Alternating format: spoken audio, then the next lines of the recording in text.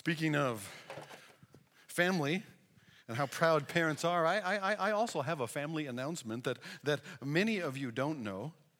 It's not about that grandbaby coming in Zimbabwe. I think many of you do know that one. But our youngest, our littlest one, is engaged. Daniel is getting married. Yeah. Last one, finally. He got a job, and it was like, yes, don't have to feed him anymore. And now he's getting married. Yes, somebody else has to look after him now, right? This is great. So there'll be a wedding this summer. I think August 11th is the date. Don't know exactly where yet. Maybe here, maybe somewhere else. We don't know yet. That'll all get worked out, and I'm told that the groom's family has very little to do with that. So we'll just find out what happens. But maybe we'll find out on Facebook. I don't know. Maybe you saw the news on Facebook. You saw a picture of a ring and that kind of stuff. That's how we connect. That's how we find out things these days, right? I've never really fully understood Facebook. I didn't get it, especially realize that when we had teens. Okay, they were on Facebook, and so we were on Facebook, and we had friends on Facebook, but our kids were on Facebook, and we wanted to see the things that our kids were doing. Well, I did. I shouldn't talk for Julie, but I wanted to see what they were doing, what they were posting and sharing and stuff. And I was told, "Ew, Dad, that's creepy. That's stalking." Okay, so when you post pictures of you and your friends having a great time out there at the beach, and it's a great picture, and so they share it, who knows where to who knows who, so that even bearded Brutus who never leaves the basement looks at that picture. That's cool. That's going viral. But if your loving parents follow your stuff on Facebook, that's creepy. That's stalking. I don't get Facebook. Okay? But what if it wasn't somebody out there who the thing gets shared to, the bearded Brutus who never leaves the basement, that parents might be concerned about? What if that's not the real danger? What if Facebook itself was the bearded Brutus who never leaves the basement? What if Facebook was the stalker? Now, we'd like to believe that Facebook and Google, that they have such good altruistic motives, that they want to give us free email and web searching and maps and location tracking and cloud storage. Please upload all of your pictures, and a social media platform that we can share what we're really thinking, that we wouldn't actually say to somebody face to face. They want to provide all of that for us because they're just nice. And they want us to have a open, relationally connected society. Right. Or maybe they're in it for the money. Well, come on, it's only fair that Facebook ought to be able to, they have a few ads and they put those in our news feed too, and we just scroll right past them. We don't pay. They've got to earn a little money, and people pay ads to put them on Facebook or in your Google searches. We'll go with that, okay. Never mind the fact that Google is reading all of my emails and monitoring my web searches so they can figure out what they could advertise to me. But what if it's even bigger than that? A good rule of thumb to think about in the digital age, if you aren't paying for the service, you are the product. Think about that for a minute. If you are not paying for the service, you are the product. What if somebody was gathering your posts, pictures, your likes, and they send you an app on Facebook, and it's, wouldn't you like to know what kind of animal you would be if you were an animal? I don't know why you would care, but you do. So, you say, yes, I want to know what kind of animal I am or which movie star I am or something, and then you go answering a list of questions, right? Well, they are psychologically profiling questions. Well, how else would we know what kind of animal we were? So you answer the psychological profiling questions, and that tells somebody else some interesting things about you, but it's even better than that. When you click, okay, tell me please what kind of animal I am, you give them access to your entire Facebook profile and history and all the things that you posted and all the things that you liked or didn't like. And everything else that's up there that you've forgotten all about. And all of that can be analyzed together, not so they can tell you what kind of animal you are, but so that they can gather a profile, not only of you, but you also gave them your access to all of your friends' profiles. Thank you for that. I've unfriended you. What if they did that? They gathered all the stuff that you've done online, where you've been, what you posted, all of these things. What if they put that together, your emails, your likes, your travels, your purchases, to build an analytical database filled with information that is then sold to others and used to use and manipulate you? What if that actually happened? I'm not dreaming this up in my conspiracy-filled head. This is actually the news of the week. This is what has been going on. And now it's the big thing about the last election, but that's old news. It was happening in 2012. We don't know how long and how far it's been happening. Probably as long as Facebook's been big, certainly. It's creepy to think about how much big digital. Everybody talks about big pharmacy, big oil. Nobody talks about big digital. But it's creepy to think about how much big digital knows about you and I. And what do they do with it? Does that make you feel safe? Or does that make you feel a little exposed, a little want to hide? You know, Psalm 139 speaks to us about how God knows us. In fact, nobody knows you like God knows you. God knows you better than Google does. Nobody knows you like God knows you. God knows you better than Google. And yet, nobody loves you like God loves you.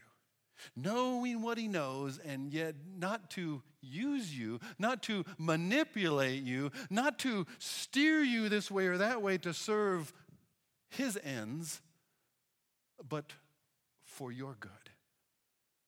Nobody knows you, Psalm 139 tells us, than like God does. I want to invite you to turn to Psalm 139. If you're using a church Bible, I'd like you to follow along the verses, those phrases we'll look at as we go. We'll go kind of section by section. If you grab the Pew Bible in front of you, we'll be on page 521. If you're using a device in your hand, just be aware, Google knows you're reading Psalm 139 this morning.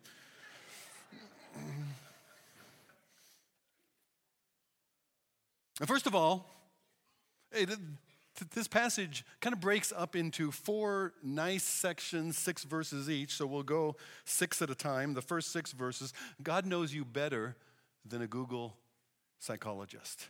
You know, psychologists are fun, right?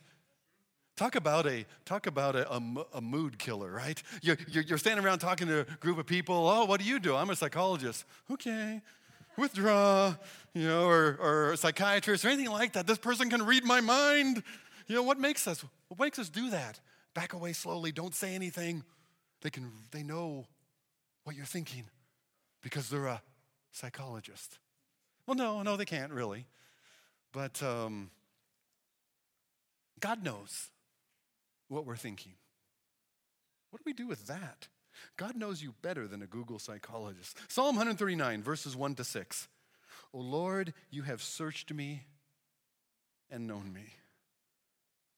You know when I sit down and when I rise up. You discern my thoughts from afar, whether I post them or not.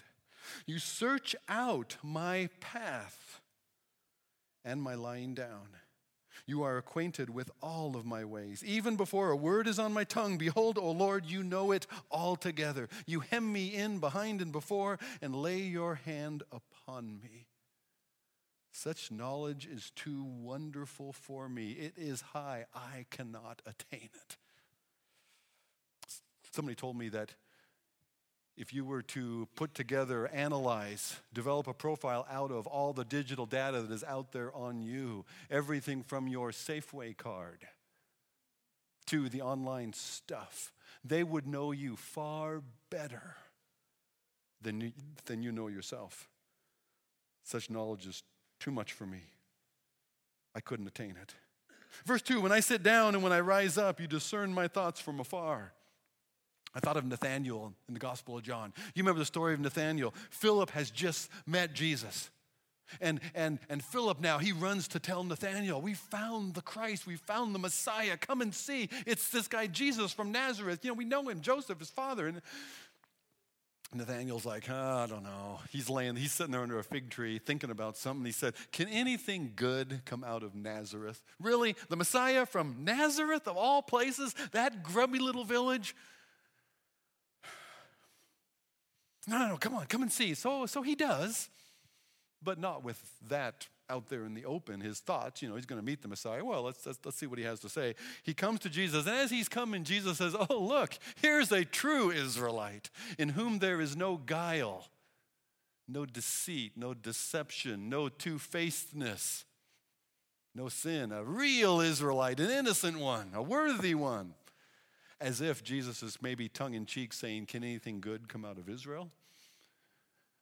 A true Israelite in whom there is no deceit, when he actually knows that what Nathanael had just said about him, because Nathanael asked the question, well, Lord, how do you know me?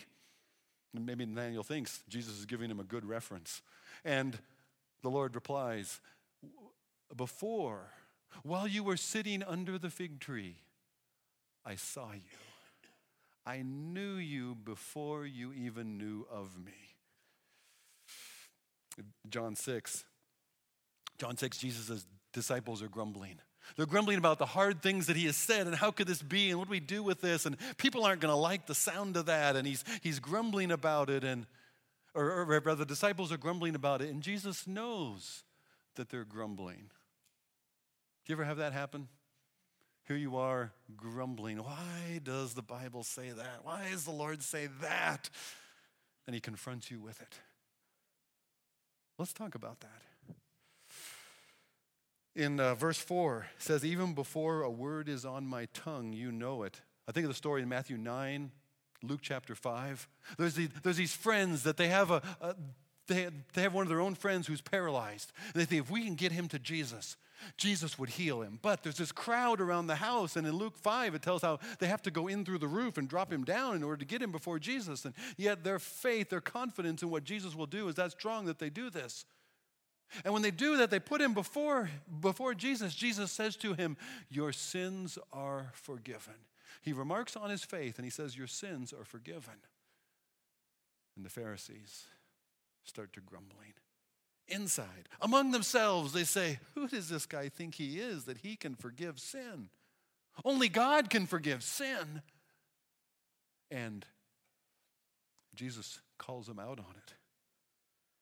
Jesus says to them, why do you question in your hearts, who is this man to forgive sin? Which is easier to say, your sins are forgiven? You can't really tell if that happens or not. Or rise up and walk. Well, everybody can see if that happens. And so he says to the man, rise up and walk. Get up, take your pallet, and go. And he gets up, he takes his bed with him, and he goes.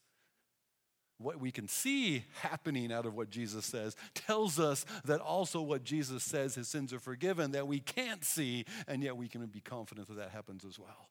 Yet it starts with Jesus knowing what's inside their head before they say it. Remember the woman in Samaria at the well? Jesus meets her. He has to go that way because he's got an appointment at noontime with a woman at a well when women aren't supposed to be at the well, but this woman is there because she doesn't go at the other times of the day when other ladies are there, and she's there. Jesus is waiting for her. He says, finally, would you give me a drink? He engages her in conversation. He draws her in. Why would he talk to her? And he does it in such a way that he finally, when she says I don't have a husband, he says that you've answered correctly. In fact, you've had 5 husbands, and the man you have now is not you. How did he know that? He has drawn her into the conversation, then kind of come around from behind. And now she's trapped to confront, who is this Jesus? She goes back to the village. She said, come and see a man who has told me everything I ever did. And she didn't even have Facebook yet. Come and see a man who's told me everything I ever did. Could this be the Messiah? Yes. Yes, it is. Have you ever experienced that from God? Have you experienced God telling you, God, like the prophet Nathan does to King David, puts his finger on your chest, maybe something out of the Word, maybe it was something here in this room, maybe it was on your own by yourself as you read God's Word, maybe it was in a small group where God puts his finger and said, this is for you. And God shows you something about you from his Word. Have you had that happen? Because that's what God does in prayer, in his Word. Hebrews 4:12 and 13 says this. Hebrews 4, verse 12. The Word of God is living, it's active, it's sharper than any two-edged sword. It pierces to the division of soul and spirit, of joints and marrow, is a discerner of the thoughts and intentions of the heart. And no creature, that's you and I, is hidden from God's sight, but all are naked and exposed to the eyes of him to whom we must give an account. God's Word is living, it is piercing. God knows us, and he uses his Word like a searchlight. It reveals things about us. You see, God knows you better than a Google psychologist who had access to all of your profile information, analyzed all that stuff about everywhere you've ever been, everywhere you've ever done, all the online places you went and the things that you've posted. God knows you better than that because God knows you. Now, initially reactive, thinking about a Google psychologist, that makes us want to hide. Quick, cover up the laptop's camera. Pull the network cable, turn off the Wi-Fi, go in there and tighten down those privacy settings, wherever they hide them. That might work with Facebook or Google, at least until the next update when they default back to open again. But it doesn't work with God. We can't hide from God. There's nowhere to hide from him. That's what the next 6 verses tell us. God knows us better than anyone, and there's nowhere to hide from him, even though we try. Look at verse 7. Where shall I go from your spirit? Or where shall I flee from your presence? If I ascend to heaven, you're there. If I make my bed in Sheol, you are there. If I take the wings of the morning and dwell in the uttermost parts of the sea, even there your hand shall lead me, and your right hand shall hold me. If I say, surely the darkness will cover me, and the light about me be night, even the darkness is not dark to you. The night is bright as the day, for darkness is as light with you. Where can I flee from your presence? Even in heaven itself, I couldn't hide from you.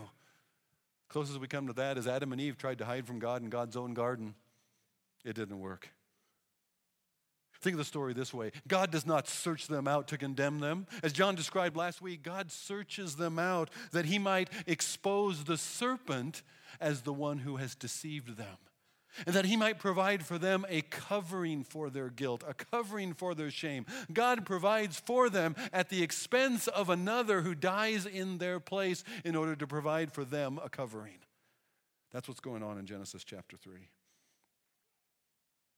God searches you out, not to shame you, not to humiliate you. He knows your best efforts to cover and to hide are not enough. Verse 9, if I take the wings of the morning, dwell in the furthest reaches of the sea. There's Jonah. The Lord came to Jonah, said, arise, go to Nineveh, proclaim to that great city. And Jonah went down the opposite direction to Joppa. And there he got on board a ship. They hoisted the sail, and they were carried along by the wind to the farthest reaches of the sea, all the way to Tarshish, as far away from Nineveh as he could get. And he couldn't hide from God there. He says, well then, never mind, turn the ship back. No, throw me overboard. I'm not going to Nineveh even if it kills me. And they toss him overboard, and Jonah expects to drown. And yet, even there, God's right hand upholds him. And God sends a fish, and the fish gets Noah, and Noah's in the fish, and then he spits him up on dry land. And Jonah, I'm talking Noah, right? Jonah, you're with me. Okay. Jonah spits him up on dry land, and Jonah stinks. Man, he is in no shape to be a prophet now. I mean, he was all dressed up before, but now he's a wreck. He's a mess. And the Lord appeared to him, came to him again and said, "Arise, go to Nineveh." Sent right back on that short-term ministry to Nineveh that God had sent him to. You know, there's a lot of Jonah in us, isn't there? There's little Jonah in all of us, hiding from what God calls us to. It might be a short-term mission, maybe to Jamaica, maybe to Europe this summer, Josiah Venture. Maybe it's a short-term mission trip to the nursery or pre-K. Equally intimidating, I'm sure. But we fear that God is, if we open ourselves up, we fear that God is going to use us for his stuff. And we're afraid of what it's going to cost us, right? That's not like God. That's like Google. With God, he doesn't use us, he lifts us. He lets us join him in what he is doing. You know, at the work day yesterday, there were some younger kids there.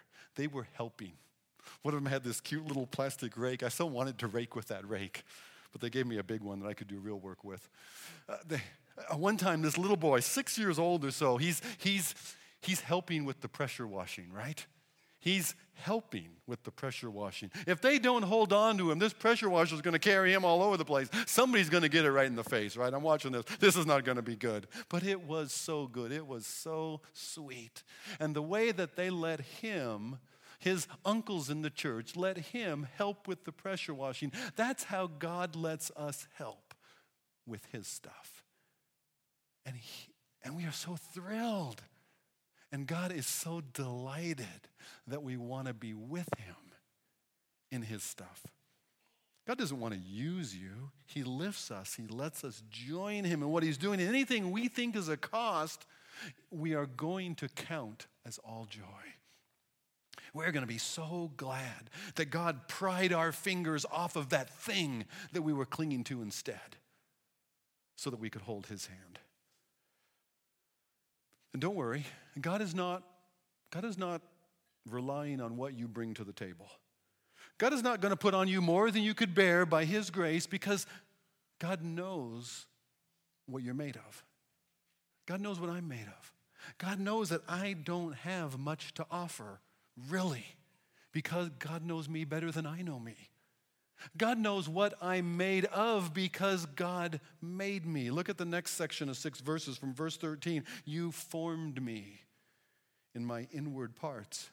You knit me together in my mother's womb. I praise you, for I'm fearfully and wonderfully made. Wonderful are your works. My soul knows it very well. We know. My frame is not hidden from you when I was made in secret, intricately woven in the depths of the earth. Your eyes saw my unformed substance. In your book were written, every one of them, the days that were formed for me, when as yet there were none of them. How precious to me are your thoughts, O God. How vast is the sum of them. If I would count them, they were more than the sand. I awake, and I'm still with you. God knows what you're made of. Verse 14 says that God made you, and God does good work. We think that because of sin, we can't do this or that we've been corrupted, we've been ruined to the point that we've got nothing left to offer. I could never do that. But when we think that way, what I could never do, brothers and sisters, don't underestimate the redemptive power of God's grace. Don't underestimate where God is able to do in us and through us in his redemption.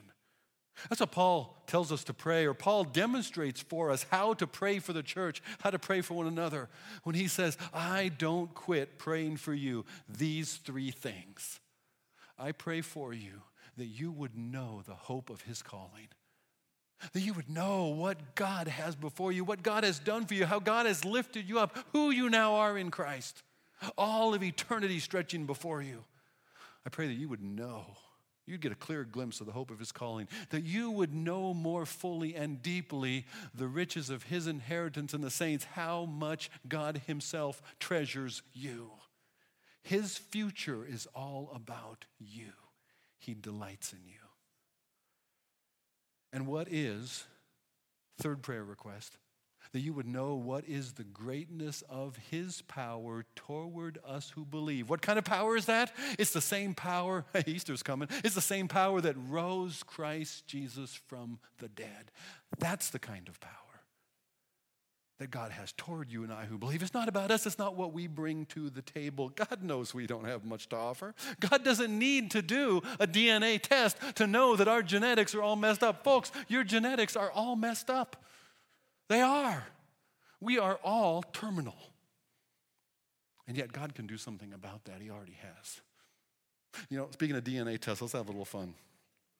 DNA tests seem like fun, right? There's 23andMe and others out there now. You can find out who you are and where you came from. My mother-in-law's standard answer to that, she has a Bostonian accent, and so people would talk with her, and they say, "Where are you from?" It's so cute, and she said, "I'm from my mother." What else do you need to know? But you can take a DNA test now, and you can find out where you're from, what's your ancestry, and you can find out, well, I'm this much this or that or that or that, and maybe there's even some Native American in me. Who knows?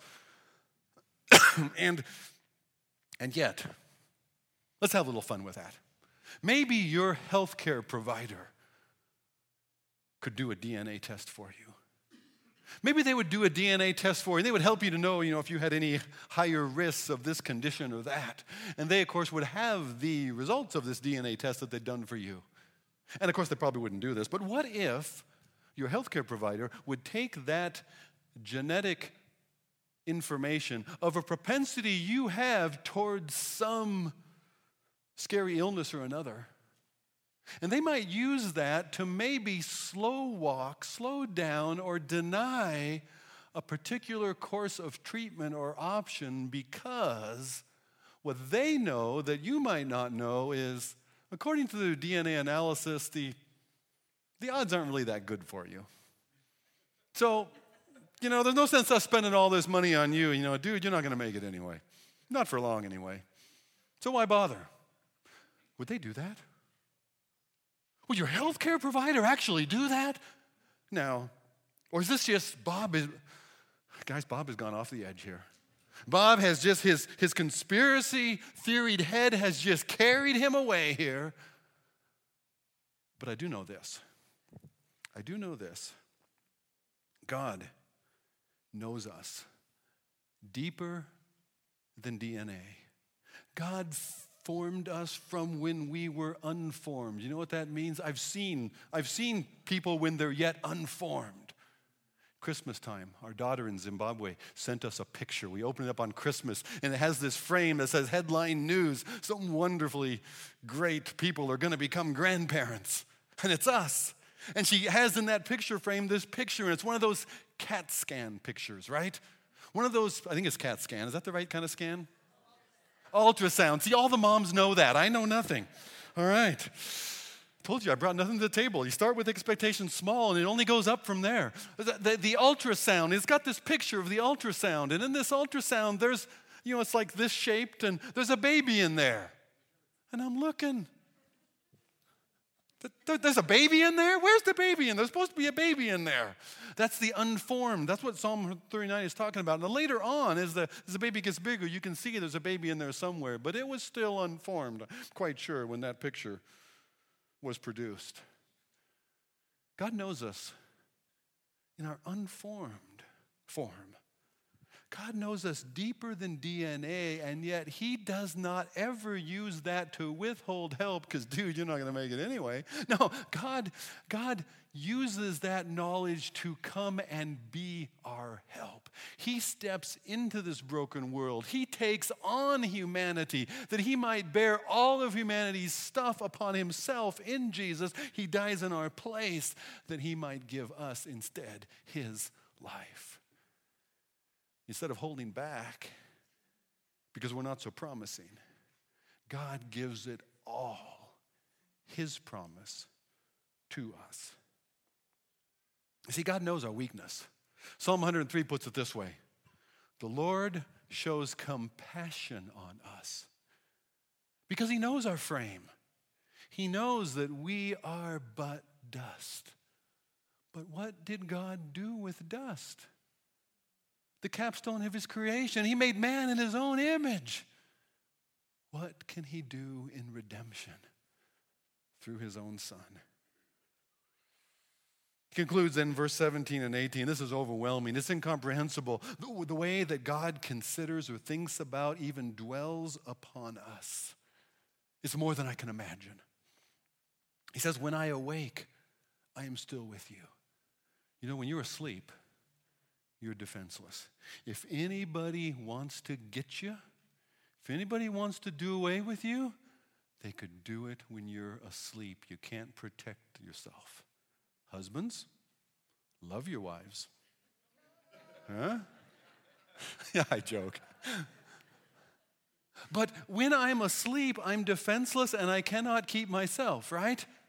And I wake up again, and I'm still with God. God still has me. That's the thing. Think about it this way. You're on one of those. When we were younger, not as wise, we used to do these drive straight through trips. We would go all the way to San Diego where Julie's folks were, and we would drive straight through, 20 hours, right? All through the day, all through the night. I remember one trip we made from the coast of Mississippi. We drove all the way past Baltimore. That was crazy. What were we thinking? That is a long way to go. And I remember one time, I don't even remember which highway it was. I was half asleep. Well, I was asleep. We're driving along, and it's that death hour. It's like 2 or 3 a.m. You know, there's no morning light yet to tell your brain, hey, wake back up again. It's the worst time of the night when deadly accidents happen. And let's say you're driving along at that time, and all of a sudden you're startled awake by the bump, bump, bump. Because you're taking out those turtles in the middle of the road as your car drifts across the center line, right? And you're like, oh my goodness. And you quickly, now you're wide awake and you pull over and you're like, oh, thank you, Lord. Thank you, God. God, I'm going to start going to church again. Oh, thank you, God. And how long was I asleep for? I don't know. But I wake and I'm still with you. When I am at my most defenseless, God has me. That's what's going on in Psalm 139. Man, God has me. Nobody knows you like God knows you, and nobody keeps you like God keeps you. Nobody loves you like God loves you. Because God faithfully knows us and loves us, we expect then that God is going to keep us. We turn that outward toward things that we think threaten us. And that's what the psalmist does. Yeah, he turns it out to other threats that are outside. Well, God, then you know what's going on. You know who's against me. You'll protect me, right? You can almost see the bargaining going on. Look at verse 19. Oh, that you would slay the wicked, O God. O men of blood, depart from me. They speak against you with malicious intent. Your enemies take your name in vain. Don't I hate those who hate you, O Lord? Do I not loathe those who rise up against you? I hate them with complete hatred. I count them my enemies. We too easily focus on God's salvation as our deliverance from whoever's against us. Verse 21, 22 suggests that the psalmist is weary of the ungodliness around him. He wants God to judge it. Have you ever thought, why doesn't God judge that? A light example.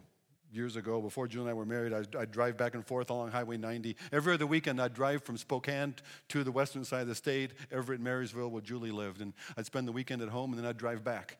Every other week, I did that. And one of the, you're driving along Interstate 90 where you can look farther and see less than anywhere else out there around Moses Lake. It's just wide open, nothing there. Driving along, and all of a sudden, there's this little sports car, comes up, roaring up behind me, zips around me, takes off, and I'm thinking, man, look at that guy driving. Where's a state patrol when you need one? Well, it's not long. In fact, it's right about I'm thinking that, and I'm looking in the rearview mirror, and there's a state patrol behind me. And he pulls around, and he's got his lights on, and he takes off, and I said, yeah, that guy's going to get what's coming to him. That's right. That's what ought to happen. And sure enough, a mile up the road, he's got that little sports car pulled over. And the state patrolman is standing out there, and as I come up, he waves me on over too. He didn't want my witness as to how the guy was driving. Apparently, he was pacing me before he pulled around me. They'll go track the other guy down. I'd seen now and again state patrol with 2 cars pulled over at once, and I was like, how do they do that? Now I know how they do that. He waved me on over. I pulls over. He tells the guy that he's already caught, pull on up behind him, and off we go. And there's the 3 of us now sitting there together. We want God's judgment on others. What we want is mercy for ourselves. And yet, I knew what the other guy was doing. The state patrolman also knew how fast I was doing. I wasn't even aware of that. I wasn't aware that I was speeding too. Oh, thank you, Mr. Officer, for pointing that out. I didn't realize. God knows us. God knows us, and yet we sometimes are rightly grieved and angered by the rampant destruction and sin, the dysfunctional damage that it brings around us. We see that, and we see the hurt of it, and we recoil against it. It should ache our hearts, but it shouldn't let us lose compassion for people around us. It shouldn't cause us to lose sight of how desperately others and we also desperately need God's mercy, God's restoration. As the psalmist sees the sins of others, it seems to remind him in the last 2 verses of his own need for God's searching. Verse 23 and 24, perhaps the best known words of this psalm: search me, O God, and know my heart. Try me and know my thoughts. See if there be any grievous way, any wicked way in me, any way in me that grieves your heart, and lead me in your everlasting way. This is the goal of God knowing me better than Google. God knows me not to ruin me, but to restore me. God knows me not to profit from me, but to protect me, to preserve me. I want an all-knowing God to save me from other threats, but I need an all-knowing God to save me from me. There's a caution in this righteous declaration, verses 19 to 22. How we might see the sin, the unrighteousness around us. There's a caution for us there. The absolute hatred of God's enemies that is expressed may go farther than God's own heart. Now, we ought to never consider ourselves more righteous than God is. And yet, God's hatred of sin is always beyond ours, and yet God does not hate us as sinners. He grieved over us. He came after us. He sought us and bought us. He made us his own children. He covered our sin and shame. John 3:16 does not say, for God so loathed the rebellious world. It doesn't say that. John 3:16 does not say, for God so hated with complete hatred the wicked world. See, God knows us better than Google. All of it. Everything. And yet God loves us better than anyone. He knows your heart, and he also knows its hardness. We don't need to hide from God. We can give ourselves into his hand. We can trust ourselves to him because while nobody knows us like God does, nobody loves us like he does. Nobody is safer to trust ourselves to trust him for our best, to trust him with our worst. So the psalmist concludes, instead of judgment on others, he invites God's examining of him. Search me, O God, know my heart. See if there be any wicked way in me. Now, it's probably helpful to ask, well, then how does God do that? How does God search me and know me? How does God reveal what's in me? Well, it's right here before us in this psalm. The 2 ways that God does that, or 2 of the ways God does that, are right here before us in this psalm. This psalm is a prayer. The prayer focuses on who God is. It considers sin and unrighteousness, the need for God to do something. And then in the prayer, the psalmist is led to conclude in yielding up his own heart. You see what God has done? God has moved him from looking at others to inviting God to look at him. He can trust himself in God's gaze. It happened in prayer.